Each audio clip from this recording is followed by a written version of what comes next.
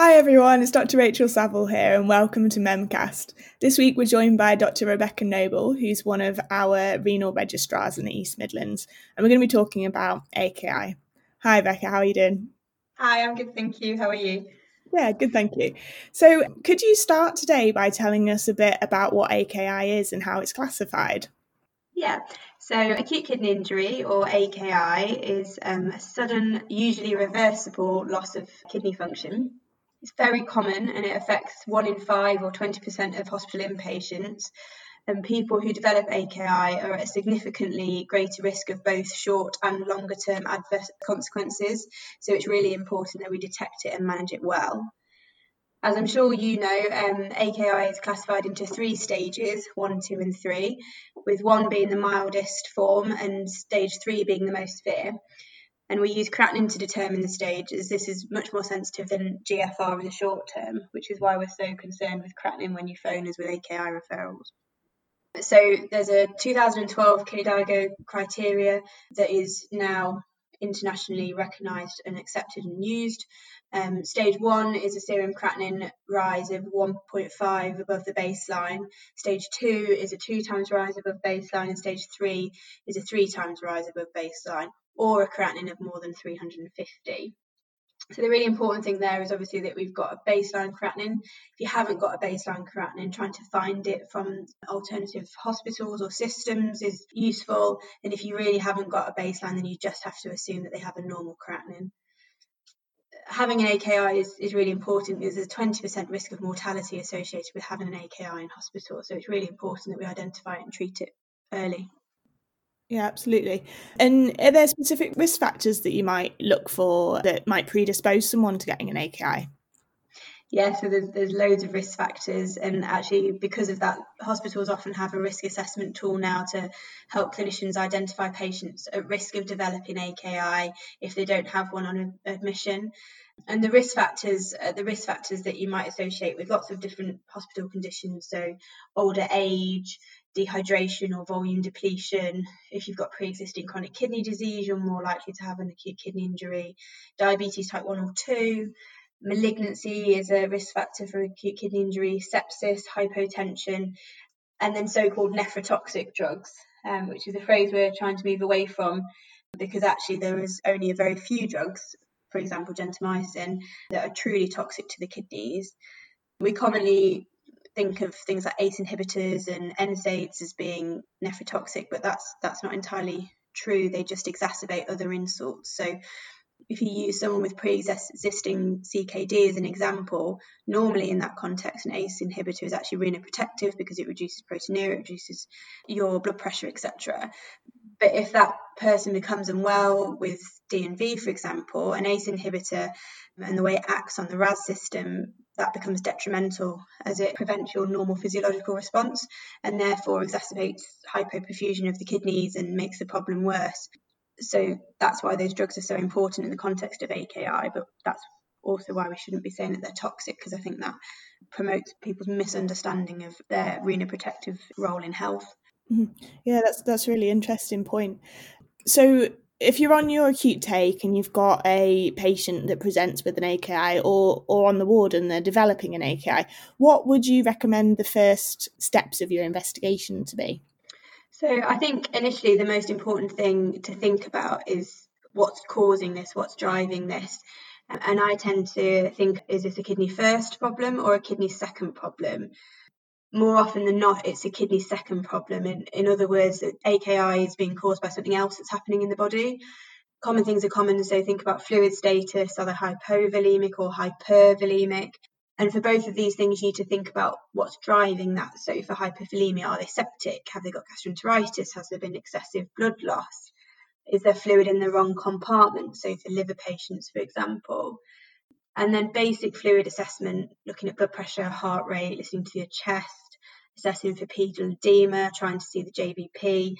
That's all the basics of starting to think about what's causing an AKI. So it's an A to E assessment, essentially. And then the other thing that's really important is looking at input and output.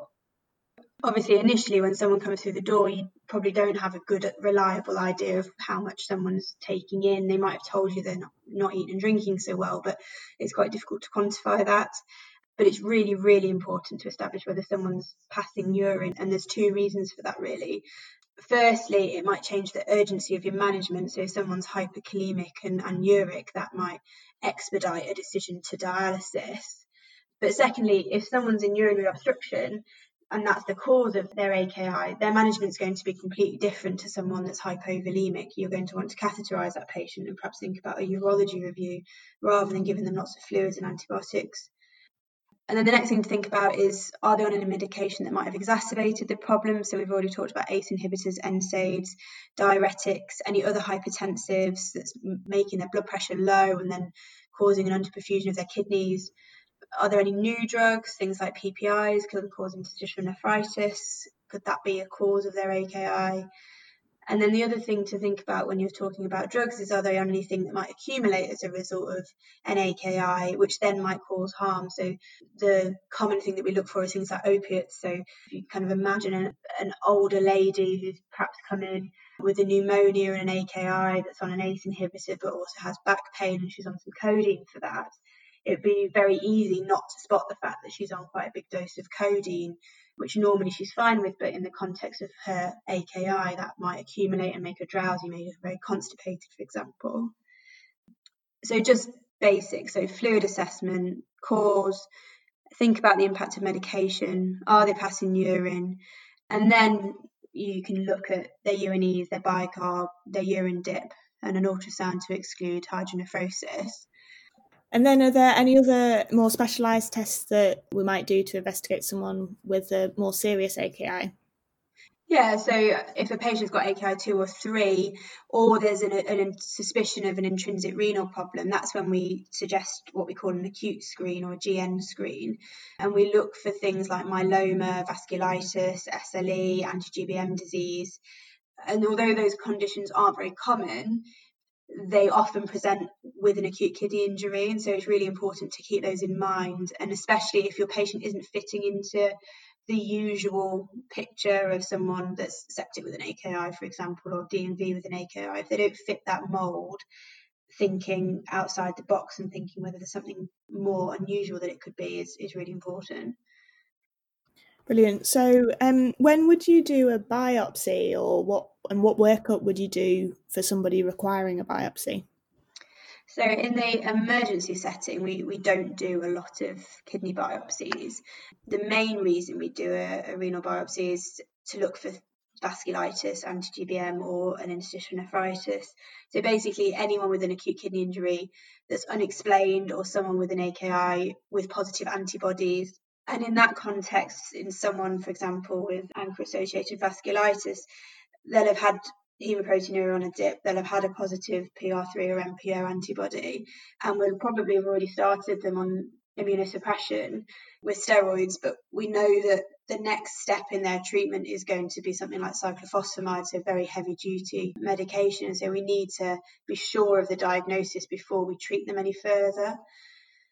So in terms of the workup for a biopsy, it's essentially the same as an AKI assessment. So we want bloods, urine dip, ultrasound, because before you biopsy someone, you need to know that they've got 2 kidneys and that they're normal-sized kidneys. And the reason for that is because the main complication of a kidney biopsy is bleeding. The kidney is very, very vascular. We use an ultrasound machine when we're doing the biopsies, but obviously we can't see microvessels. And so we have to make sure that the clotting is normal beforehand. They have to have been off antiplatelet drugs. The numbers that we quote to patients are, so 1 in 10 patients will have visible hematuria after a biopsy.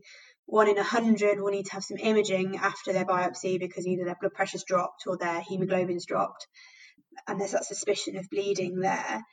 And a hematoma after biopsy is actually very common, and so we're not reassured by hematoma on imaging, but that explains a drop and that's okay.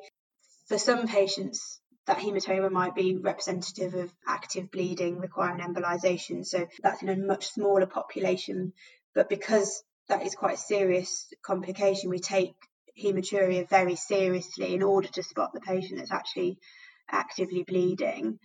very, very rarely it's possible that the bleeding is so extensive that the patient needs a nephrectomy, which is why it's so important that they've got 2 kidneys. And very, very, very rarely patients can die from having a kidney biopsy. So you mentioned earlier about thinking whether it's kidney first or kidney second. You can also classify AKI causes into a kind of pre-renal, renal and post-renal causes. Could you just talk us through some common examples of each of those, please? Yeah, so this is the sort of classic way that we've described AKI, and it's what we've learned in medical school. It's a useful way of looking at things. So pre-renal, so that's about a problem with the volume status, essentially, so hypoperfusion of your kidneys. And there's a number of different reasons that can happen. So hypovolemia, sepsis, dehydration, gastroenteritis, less common things like bleeding. So someone that has a large hemorrhage can go into acute kidney injury because there's blood loss. So that's classic pre-renal, and I would put heart failure into that category as well. So that's a volume problem. You're not perfusing your kidneys well, the fluid's in the wrong place. In terms of renal, that's things like glomerular disease, interstitial nephritis. I tend to think of acute tubular necrosis as being a bit of a hybrid between pre-renal and renal. ATN can be caused by nephrotoxic drugs like gentamicin, for example, but can also happen as a result of profound dehydration and hypotension, which is where that link to pre-renal comes in. So you can have a pre-renal AKI that then causes an acute tubular necrosis. And then post-renal causes are arguably the more straightforward. So that's your obstruction, your stones, urinary retention. And usually that's something that we would ask the urologists for help with in treating. Mm-hmm. And how would you manage your patients with an AKI? So the way that I think of it is all just about doing the basics well. So think about the cause, think about medications, think about fluid status. And if things aren't adding up or aren't improving, it's about revisiting your original assessment, thinking about an intrinsic renal problem, so thinking about sending an acute screen, and then send the tests and continue to get the basics right. After you've sent your anchor and your ANA and your complement, making sure that they remain euvolemic, making sure that their medication chart is still appropriate, that they've got an accurate input-output chart, which is a lot easier said than done, that they haven't gone into urinary retention, that their drug chart doesn't have anything on it that might accumulate in the context of an acute kidney injury. And I guess the other thing is that if someone's developing an AKI in hospital, so what's changed? What's the new insult? And if in doubt, ask. So we generally want to know about AKI 3 definitely, and some AKI 2s, and you'll never be criticised for asking for a renal opinion. If nothing else, we've got a wealth of other resources that we have access to, like Renal Drug Database, for example, that can help with medication changes. And we'd much rather know about these patients early so that we can get involved in them earlier and be involved in their care. Mm-hmm. Okay, so when would you get to a point where you'd be considering dialysis with a patient with AKI? So this is a really hot topic at the moment. So the most common reason for acute dialysis, especially in the middle of the night, is refractory hyperkalemia, and I think that's the one that everyone is scared of, and understandably so.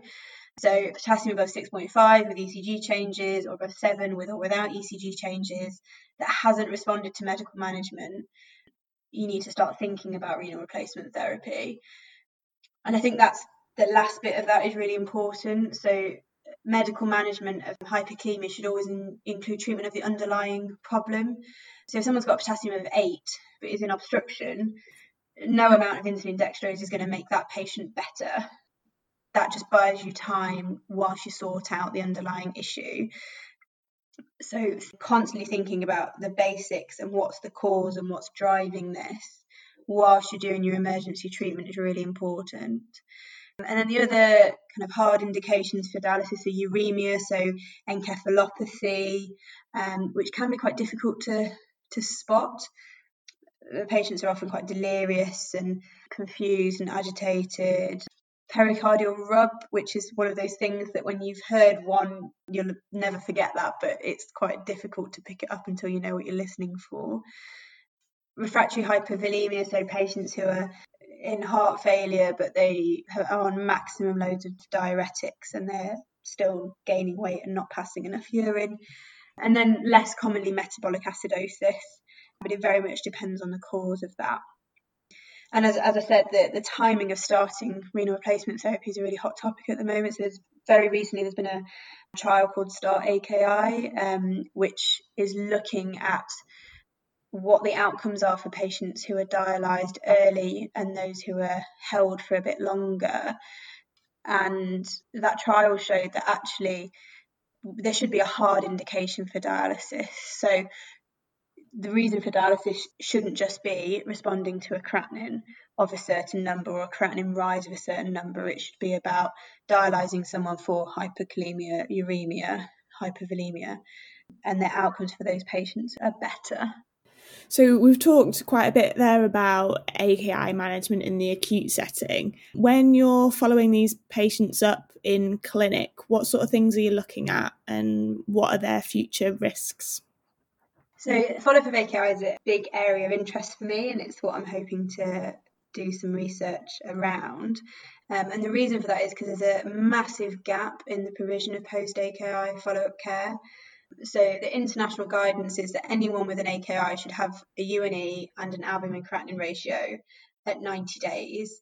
And we know that in reality, less than half of patients with the most severe form of AKI or stage of AKI see a nephrologist after they're discharged. And another really important gap is about patient education as well. So 80% of patients with AKI 2 or 3 may not even know they've had an acute kidney injury in hospital. And so there's a huge amount of work to be done there. So to answer your question, at the moment, the mainstay of AKI follow-up is almost a bit like the initial assessment in reverse. So it's about tying up the loose ends, ensuring the diagnosis was correct, that there's nothing outstanding, and then thinking about modifying risk factors. So, for example, having a plan for the reintroduction of an ACE inhibitor if it's appropriate. And if the patient needs to be on an ACE inhibitor long term, but their renal function hasn't recovered or they haven't had an adequate break off it, what's the alternative strategy for blood pressure control in the interim? And then educating the patients about acute kidney injury and things like sick day rules. So explaining that medication that they're normally on, good for them, can actually exacerbate problems if they're unwell. And therefore, if they have an episode of gastroenteritis, for example, actually not taking their blood pressure tablets on that day. Mm-hmm. And that has a huge potential to prevent admissions and lower AKI severity in the long term. So AKI follow-up is about sort of modification of risk factors and prevention of developing CKD ideally. Mm-hmm. So what is the risk of developing CKD after an AKI? If you've had an AKI, your risk of developing chronic kidney disease or CKD in the future is 3 times higher than if you hadn't had an AKI. And that's really important. And it's one of the reasons that prevention of AKI, identification of AKI, and also follow-up of AKI is so important. There's some other really important long-term risk factors as well. So it's an independent risk factor for an increased risk of mortality. You have an increased risk of cardiovascular disease. You have an increased risk of recurrent acute kidney injuries, which is also another risk factor for development of CKD in the long term. And chronic kidney disease has a huge impact on patients and on the healthcare system overall. One in 10 patients have chronic kidney disease. And as you know, as chronic kidney disease progresses, patients need renal replacement therapy with things like dialysis or transplantation. So it's really important that we work towards finding who is at risk of developing CKD after an AKI and identifying that cohort of patients. Absolutely. Well, brilliant. Thank you so much for joining us today, Becca. That's okay. And thanks everyone for listening and joining us for this week's Memcast. We'll see you again next week.